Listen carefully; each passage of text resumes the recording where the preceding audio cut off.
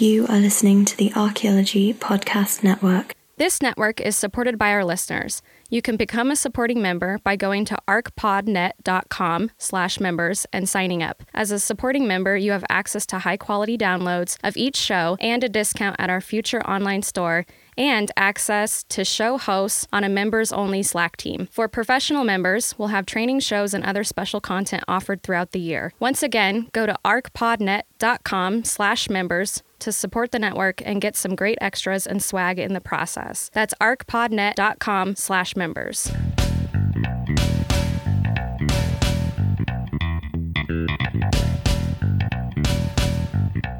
Hello and welcome to another episode of the Women in Archaeology podcast. I'm Kirsten Lopez, and in this episode, I'm attending the TAG 2017 conference in Toronto, Canada, hosted by the University of Toronto. So, like me, if you hadn't heard of TAG up until recently, TAG is a infamous or somewhat infamous conference in Europe or in the UK that they decided about 10 years ago to start a North America version. So TAG stands for the Theoretical Archaeological Group Conference. Chelsea Slotton and I had decided, or were invited rather, to co-author a paper for this conference. And I had presented on Saturday in a session called Pot Goes the Pot, Archaeology and Representations of the Past in Different Media Genres. Our session was great and actually came together quite unexpectedly in a way we all hope that sessions do. The day before I presented, several of us ended the evening at a local bar where Lynn Goldstein, April Bisa, and I discussed the conference as we think of it so far. Take a listen. This notion of the other notion that I got from the plenary session that I thought was interesting is this. It's like ideas tend to go around to every discipline, and everybody has to incorporate. So now we're all incorporating slow. You know, so slow food, slow archaeology, slow cinema. Slow cinema. I thought that was a really interesting one too, because you see this in Portland, being a very foodie town. You see a lot of that slow food movement. This is really and all of these Norwegian films we're all watching of hours of nothing. Oh my god! Yeah, that. Just get a bird cage. I mean, well, one of the slow things was to watch a TV channel where you watch birds nest, but you don't have to clean up after them. Yes, so that is true. So I mean, I get and I can appreciate the concept. Well, I think it seems a little trendy. Yeah. I mean, I don't think it's bad. There's nothing wrong with that. And I think you do appreciate things in a different way. That I do agree with. Yeah. But do we all have to go slow? But was there ever really a fast archaeology? I don't know. The standard critique is that it's slow and tedious. That's so right. If we get even slower, where are we going? Well, I mean, I think part of her point was that it's not just that it's slow, it's that even if it's slow, people would rather watch you do that than listen to you talk about it. Yeah. Right. Because we're all very boring. Yeah. I think watching us do what we do is probably much more boring. I think so too. Unless every now and then we scream Eureka. Like that's like a hook to make it that there's a point. Like, baseball's on TV right now, and I love going to baseball games, and I can't get anybody younger than me to go to a baseball game because they think it's just so slow and boring. Find Norwegians. Yeah, I need to find Norwegians in the Hudson Valley of New York. If you're out there, give me a call. Well, it's like, I mean, I can get it if you've only seen baseball on TV. Because yes, it's boring on TV. But I've gone to baseball games, and it's much more fun in person. Yes, it is. So there's a lot of that. It's just this idea that whatever the new thing is, it means we're doing everything wrong. Yeah. And we have to fix it. And I just don't buy that. Yeah. I think it's good to have new perspectives and think about things in a new way and change even the way we analyze things, and do new things. But I don't think it means that you start from scratch again. Yeah. Well, there's... Or that everything you did in the past is bad. Yeah. and I can't remember the author, but I remember recently reading a paper that was going over a critique of the post-processualism and the way that they critiqued, and processualists and the way that processualists critiqued the, culture historians. It's this, like you're saying, just this weird cycle that's, for whatever reason, every generation felt this need to That's right. trash the previous and throw it out, but it's like you couldn't get there. You couldn't get there without it. Exactly. That's my point. Although I will say this, when I was starting to do work on my dissertation, and Louis Binford was visiting where I was working, and he said to me, if you want to be accepted, if you want people to say, oh yeah, what she's doing is good, he said, you have to know all of those typologies, and you have to know all of that stuff, and you got to know it cold, because if you don't, you will have no credibility. Because you got to know where you're coming from. And I think that's good advice, but people don't do that anymore. It depends on what side of the country you're in. And what time period you're looking at. There's nothing in historical archaeology, once you're outside the colonial period, that is a typology that you need to know. Once you're out of the pearlware, whiteware, creamware, it's all the same stuff. So there isn't that kind of basic entry level exam that you have to pass to be able to do anything. Yeah. There's a lot of, out west, I still see a lot of that kind of work. Yeah, very strong in the typology. And I was talking to someone earlier, and I don't remember if it was you or what other person I was talking to. But just the base, and it is important to have a base and to reference, theory with actual evidence. I mean, you have to have the supporting evidence for any theoretical debate or point. But with so few, and this is sort of that juxtaposition between historic and early prehistoric stuff, is you have so little to work with, and it's really hard to go into deep theory on various things. Or you can go totally into deep theory because you don't have data. Exactly. And you can't get back out. You're just stuck in deep theory, trying to make it relevant to the site that you're talking about or the culture you're talking about. So that's where... it's important to have those links with the people of the region in order to help ground your theoretical bent if you don't have a lot of the physicality or the materiality. I think it's true that once you're out of graduate school, conferences like this are kind of fun because you don't really sit around and talk theory all the time. Yeah. So even if you don't agree with it, it doesn't matter. Yeah. It's kind of just fun to see what other people are thinking. Yeah, and how people have changed what they're thinking. And so that part is okay. Yeah. Or even seeing how it resembles earlier thoughts that they may not have actually read. Yeah.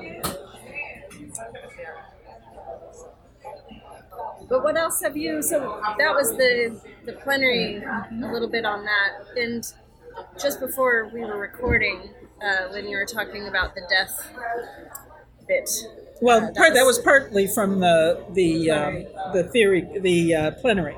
Yeah. But this afternoon, well, you were in that session also, yes, this afternoon? Not all of it. Oh. I missed it. All right, so this was a session on post-humanism? Yeah, but what is it? It's not phasing, post-humanism. It's doing something to post-humanism.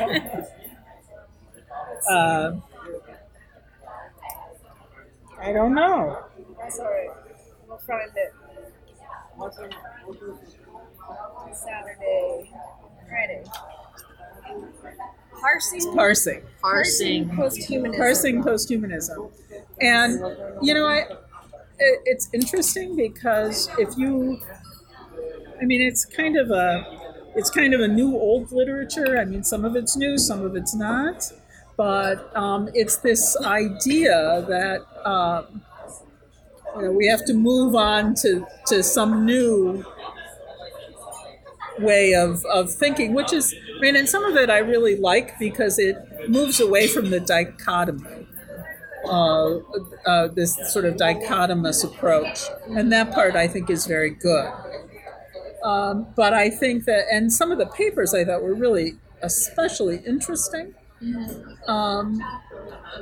some of them I think were a little more tedious, but they were. But it's sort of trying to take all different kinds of. What I liked about the session was taking all different kinds of data and trying to take all these different kinds of data and put it in this post-humanist frame. Yeah. And which is different. It's certainly different than Marxist. It's certainly different than processual or post-processual. But it's not horrifically different. And then, I can't say, I mean, I've read most of these people, but I haven't read them so closely that I can opine on the difference between person A and person B. Yeah. That I really can't do. But the kind of work they were doing, I thought was really pretty interesting. Like the foodways one, I thought was really interesting as well. It just really, what the food represents and how it's conveying meaning, and it was really quite fascinating. And also then this notion of counter-monumentality. I'm not sure, I mean, I thought that was an interesting paper, but I don't know if it worked quite as beautifully as he was presenting it. I mean, he had a site that has earthworks, and clearly the earthworks are not ginormous earthworks. Yeah. But yet, so the question is this a monument if it's not something you can see very easily?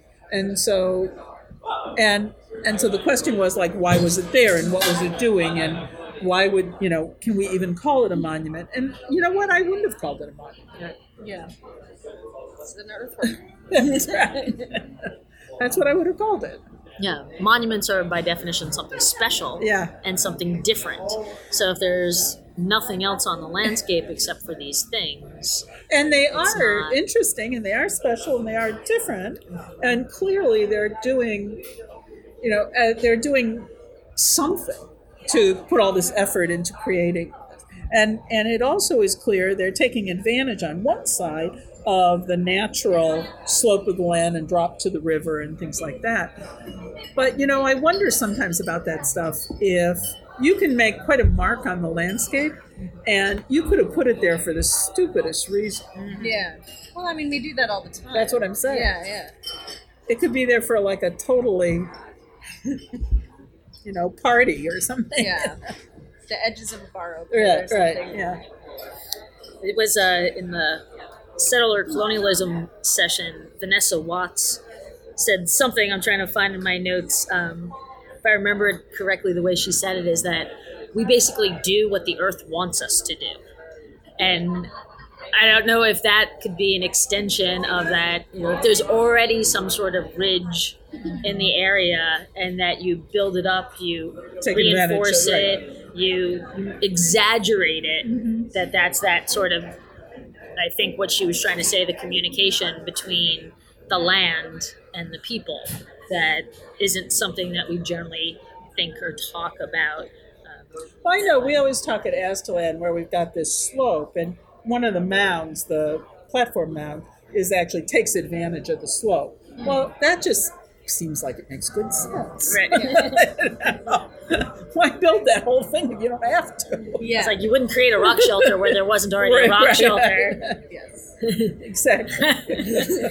We need shelter from the rain. Here is a nice natural one. No, let's build something else. Yes. Yeah, but just the description of the parsing post-humanism, and the first two sentences are relatively impenetrable to somebody who is not already versed in this literature. So it's not exactly welcoming. No. And it was not. Well, I don't think it's supposed to be. Right. It was not necessarily intended to instruct. No. So when there's this new idea that comes out and you're already assumed to be well-versed and using it and knowledgeable about it, and then you sit in 15-minute papers and you hear about how somebody is using it, if you don't get that introduction somewhere, there's a limited utility to that. but it does like make a certain group of people seem cool and hip and on the cutting edge, and the other people not. So it's one of the reasons I avoid sessions that are that long, when there's like 15 people in a session that are all going to be talking about something new, cool, and hip. I know there's like all these other sessions that are going to be underattended, that are doing things that I could wrap my head around quickly, that I can make contributions to by talking to the speakers. So I was in the historical trauma session, and I found that sounds really. Oh, I think this was interesting, but I don't know how new and different it is. Yeah, I came in, so as I mentioned before, I definitely missed a good chunk of most of the day. Due to both prior engagements and the fact that I really hadn't analyzed the schedule very much, since it ended fairly early in the day. But this was one that I'm like, posthumanism. This is definitely something that's intriguing. I haven't quite wrapped my brain around it. And there's the first session first talk in the session is introduction. Right. So that was kind of a nice idea of being able to pull people in, but you had to be there for that first one, because otherwise, like, I came in at the end and I'm realizing I am so over my head on this theory. I'm like, well, if I understood the words that we were saying, that might be really fascinating, but so far... And I was thinking, oh my goodness, maybe I should have assigned more of these things in my class. Yeah. Well, 2 years ago when I went to TAG, the HIP session was "The Future is Over." And, that's not represented anywhere on here. So 2 years from now at the next TAG, we might be post-human already. So, I mean, if the future is already over, why would we think that the post-human wouldn't be over as well? Yeah. So I think we have to be concerned as professors as well to not jump on the bandwagon and then train a bunch of people on whatever's cool and hip, and they don't have that grounding of the things that stand the test of time. Yeah. That, this might have utility for certain ways of reconceiving things, but I don't think it's in any way you should cut something out of your syllabus to include it in. Okay. Yeah. I wasn't planning to. Yeah. But I was thinking, actually, I was thinking that it would be very helpful on some of the literature to really encourage current PhD students who are writing their dissertations to sort of expand themselves a bit and look at some of this literature to see if it's helpful to the kinds of analyses they're doing. Because, I mean, that's really the bottom line. I mean, the theory can be beautiful, but if it doesn't apply to anything you're working on, it's not useful.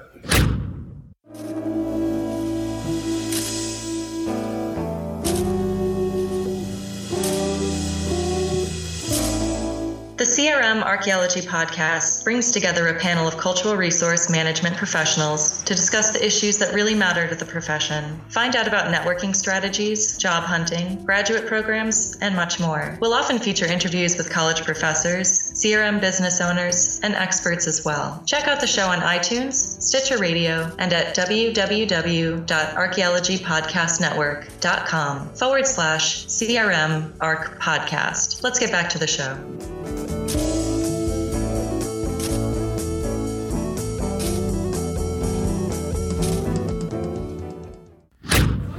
My dissertation had a lot of the archaeology of memory in it, and now that's just become kind of a standard thing that nobody highlights it in their titles or in their talks, and several talks were just, collective memory. But 10 years ago, people were like, what are you talking? How is collective memory translated and transformed? So some things you want to be in the current dialogue, but you don't want to try to be ahead of the dialogue if you're doing something like a dissertation. Yes, or too far in. You don't want to be too committed to it. Yeah, because you want to be able to demonstrate that you can be flexible and that you are grounded in the stuff that, like you were saying, stands the test of time. I'm just lucky that it stood the test of time for my dissertation. I didn't know it at the time. It worked out well. So in the the trauma history. How was that session? There were 3 papers that were very, very different from each other. One was very almost accidental in how it came about as she presented it. It was a woman who had been living in northern Italy. My understanding is it was like a teacher exchange, that she was like teaching there for a short period of time. And this 80-something-year-old woman just befriended her and decided to tell her stories of the trauma that happened to her and her friends when they were very young. These massacres that happened in the area of Italy that was on the border with Slovenia.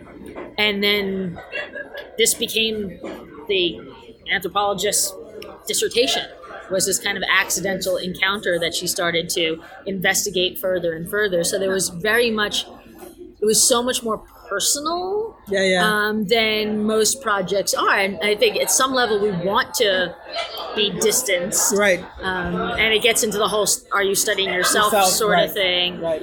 But that, I started out the day in the settler colonialism session with several indigenous archaeologists, so it's hard to critique the one and celebrate the other. But she was talking about witness trees, and that this woman showed her essentially family portraits, and in the photo albums were portraits of trees. And these were the tree in the town that is the witness tree, and that when this massacre happened, they cut down the witness trees because the trees had witnessed too much. So it was very, very poetic, but I'm not sure how it applies in a general sense to anything that's separate. But witness trees are a specific thing. But we generally don't think of them. We think of them that they stood the test of time, but not that they were a sacred spot that the town would take photos of and speak about. Well, if it's the kind of witness tree where it's like this, where the tree is. It wasn't intentionally distorted. Or if it was, the only thing she talked about that was intentional is that some of them had dates carved onto them. Okay, because usually when somebody talks about a witness tree, it's the one of the distorted ones with where it goes out like that. Yeah. And those witness trees are all over the place, but those tend to be very different than what she's talking about. Yeah, and again, I didn't have much context other than her 15-minute presentation. Right. And then another graduate student was presenting his work at an occupied prison, speaking to the inmates of the prison about how they felt locked in and locked down, but that the prison itself was moving.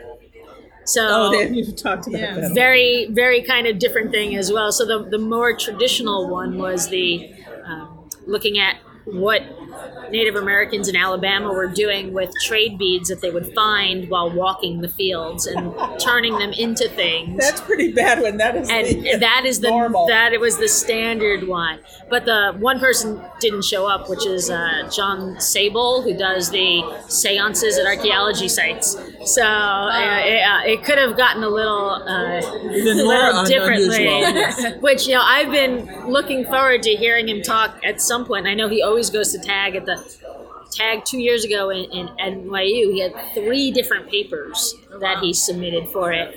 And I do ghost hunting in my work, but in a metaphorical way, and he does it in a literal way that he wants archaeologists to collect the stories of the spirits from the spirits, which is a very different thing. So I was a little disappointed that I wasn't going to actually get to see and hear from him. But yeah, I think those two, the historical trauma and the settler colonialism, kind of went together in an interesting way. But they were all very personal and very unique. So it's hard to take that work and go home and apply it to what you're doing. Yeah, I think I'm looking forward to tomorrow. That's for sure. Because you're speaking. Yes, I am. And we know that will be excellent. And Lynn will be speaking as well, so that will be excellent. So that means Saturday is going to be the best day, right? Well, I don't know what's in the morning. You're not in the morning, though, right? No. Yeah, and that's where we'll see. Let's see. I don't have a whole lot. Oh, this one looks really interesting. So there's a session here listed. A First Nations elder and an archaeologist walk into a museum.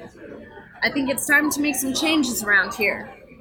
Reevaluating Perceptions of Material Culture. So it's got a fun title. Very long.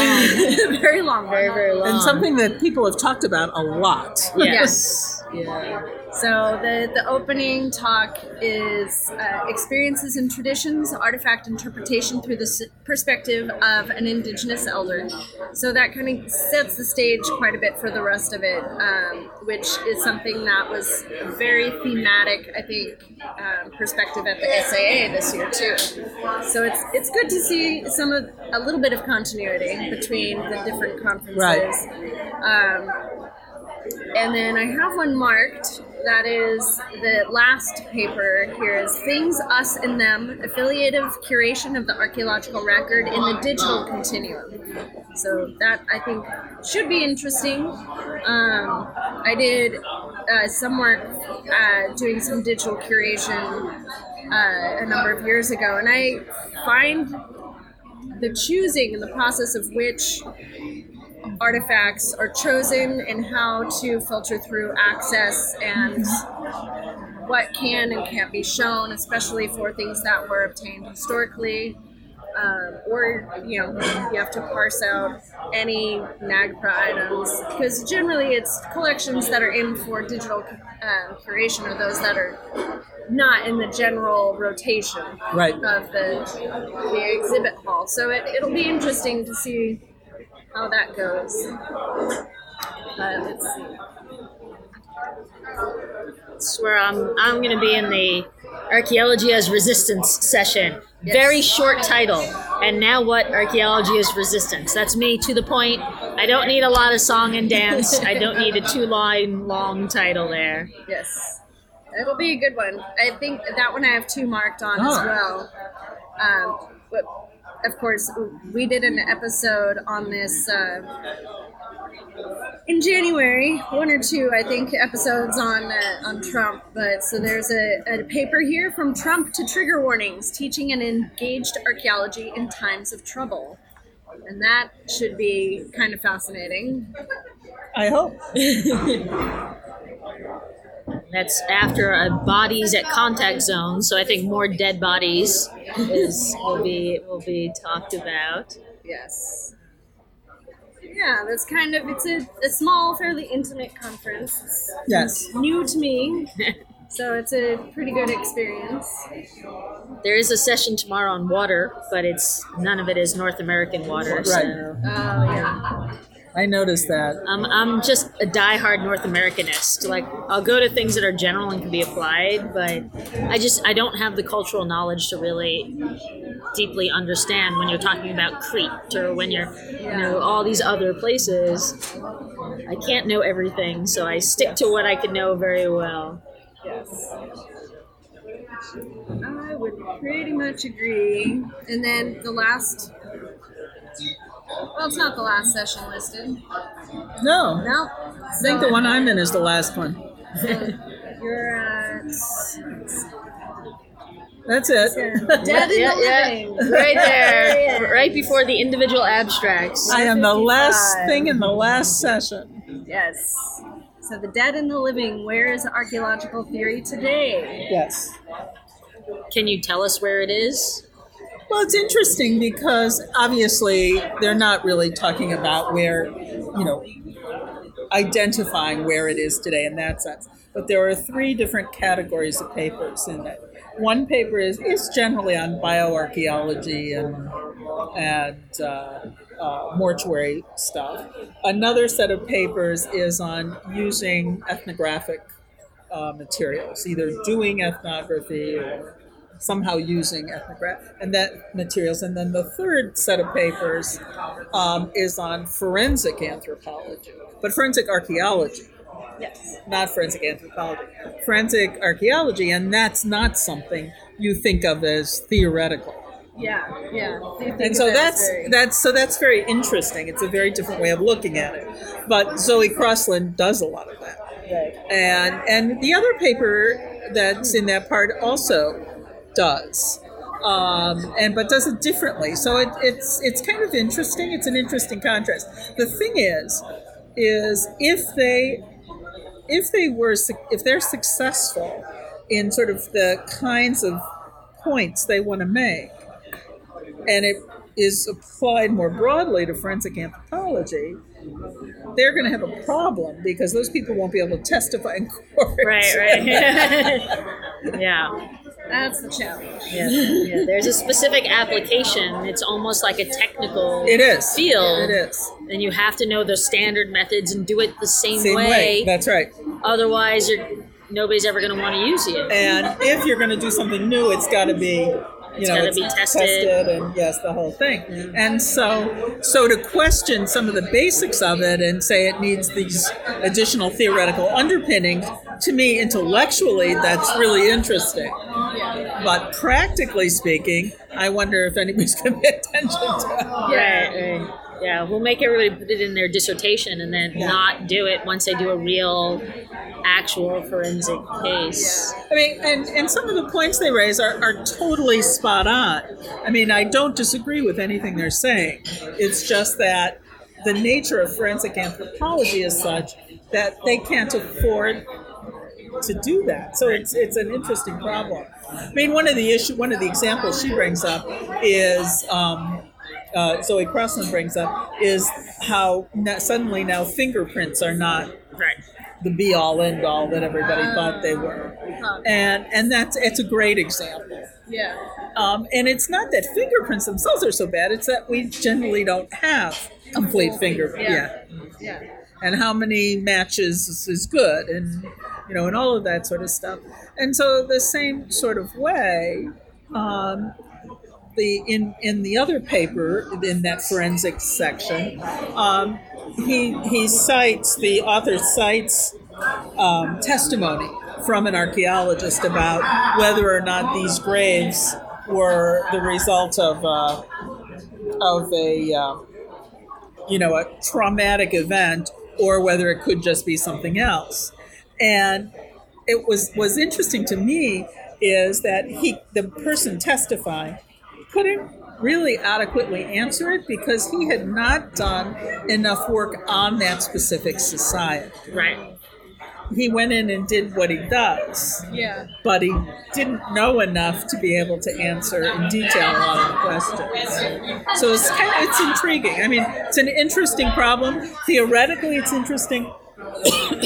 Intellectually, it's interesting. Whether anybody will follow through on it, I don't know. It'll make a lovely edited volume that will cost $200. I mean, they're interesting questions. Yeah. And it raises for me one of the things that makes me crazy that I am going to talk about in my discussion tomorrow, and that is this notion that if we do isotopes or if we do DNA or if we do any of these techniques, that suddenly that data has preference over all other data. Yeah. That's believable. What you did over here that you spent 30 years doing, not believable, even though you used multiple lines of evidence. This little thing I did over here, that makes everything you did wrong. Right. So what if in a mound we find that an individual wasn't born in that area? Does that really mean that everybody migrated there? Because that's what they're saying. Yeah. I mean, that is what people are concluding. They're basing it, because it takes a lot to do it. So they're basing it on a few skeletons. And it's like there are all kinds of problems with the technique itself, but I'm not even going there. I'm willing to say it's correct. Even if it is. Okay, so a person came from somewhere else. And we've all been moving as long as humans have existed, or we wouldn't have populated the planet. We'd all be totally inbred. Exactly. We'd be like the British monarchy. So say, that's why it just drives me nuts. Yeah. It's like... And the propensity to migrate, personally, in my family, like, I need to be on the move at all times, and most of my family doesn't ever want to move. We're not a different culture, but I can be found in a different place almost every month. And so if I wind up dying in Toronto, does that mean that I was this huge cultural inversion? Or was it just that I was somebody who was sent somewhere to go do something, and that's all? And really, if you have, from any of the big sites that we're talking about, we may have hundreds of skeletons. And they're looking at for. Because that's all the money Yes. they have, right? Or the samples are And only it good just- enough for it those. just- And the DNA stuff, it has even worse problems because Yeah. there's nothing to compare it to. Yeah, that's the biggest challenge. I mean, I do isotope work, and that's where it's so important to have either a big enough sample size to make those presumptions, which is almost impossible, even with enough money, just because the nature of the evidence. hard, yeah. And then just being able, and I think it's important for archaeologists to really be willing and able to admit that they can't predict everything. You can't make these broad, sweeping claims about things or a whole population based off of 4 skeletons. One of my original master's theses that I was going to do, and there were complications kind of going into it, but was looking at a monograph I had read in my undergrad, which I found fascinating. Visited the site, realized that there was so much more that could be learned. There was evidence there. The type of analysis that they had done had gotten cheaper, so you could then draw a larger sample and actually say something about it, because what they had tried to say it was very controversial to me, like very odd, and that it really needed to be tested further, because that was it was like. Well, and I just really am uncomfortable with the primacy of it. That this takes precedence over everything else. Yeah. But our culture is doing that with the new Ancestry.com commercials, that you take one sample and nobody's even really thinking about where does that data come from. So the interpretation for somebody just watching the commercial is that they actually think there's something in your DNA that somehow links to a country. And so when you're doing that with one sample and not thinking about it, and then an archaeologist says, oh, I have this one skeleton and this proves something, those two things reinforce each other in popular culture. So if we want to critique Ancestry.com and things like that, we can't keep doing these studies on one skeleton and saying that, oh, this changes everything, and vice versa, right? If we're going to critique the one, we have to critique the other. Exactly. And we've been critiquing identity as long as anthropology has existed, and clearly we're not getting anywhere if people think as soon as you send $100 away, you suddenly need to buy lederhosen and an Acoma pot, right? Because suddenly you've discovered something that was always there to start with. So. Well, and not to mention, even if that was accurate and it did actually pinpoint that, you're only looking at, say, the mitochondrial DNA. That is one branch of one tree of one side. Like 90% of all of it is not, it's missing. And that it's very misleading, because I'm not even questioning the accuracy. Yeah. It's accurate, but it's based on a very small proportion, and also the population. They don't have that much data on the population to really make it that clear either. Right. If we took the DNA of everybody in Wisconsin and classified that as what Wisconsin is like, and then sampled somebody in New York to find out if they were from Wisconsin, how come we don't do that? But we assume that that's accurate for Ireland and Scotland. Right. It's the same thing as. So how come Ancestry DNA never comes out with American? How come it never comes out with New Yorker? So there's like a theory underlying it that these other nations are identities, and America and New York and Wisconsin are not identities, and just that simple thing needs to be challenged at some point. It's true. So, identity, posthumanism, theory versus method, application of theory, these are all pretty juicy concepts that are fun to think about. I don't know about you, but I now have a growing reading list that I need to work on this summer. So if you're interested in any of these topics, or were at TAG, or just have something to say, feel free to contact us on Twitter at WomenArchies, and on our website you can find links for our Facebook page, the Twitter handle that I mentioned, and our email address. So don't be shy, we love hearing from you, and if you have any ideas for show topics that you'd like to hear or would like to be a guest, we'd love to have you. Thanks again for listening, and we hope to hear from you again soon. Bye.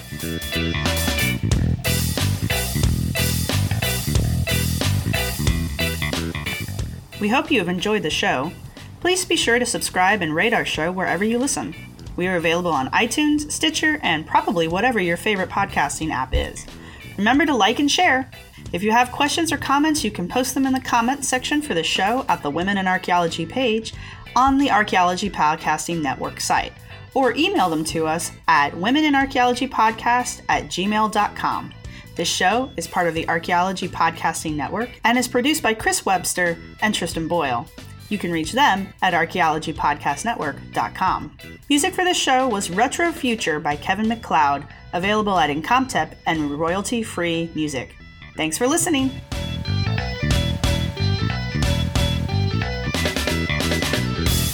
This show is produced by Chris Webster and Tristan Boyle and was edited by Chris Webster. This has been a presentation of the Archaeology Podcast Network.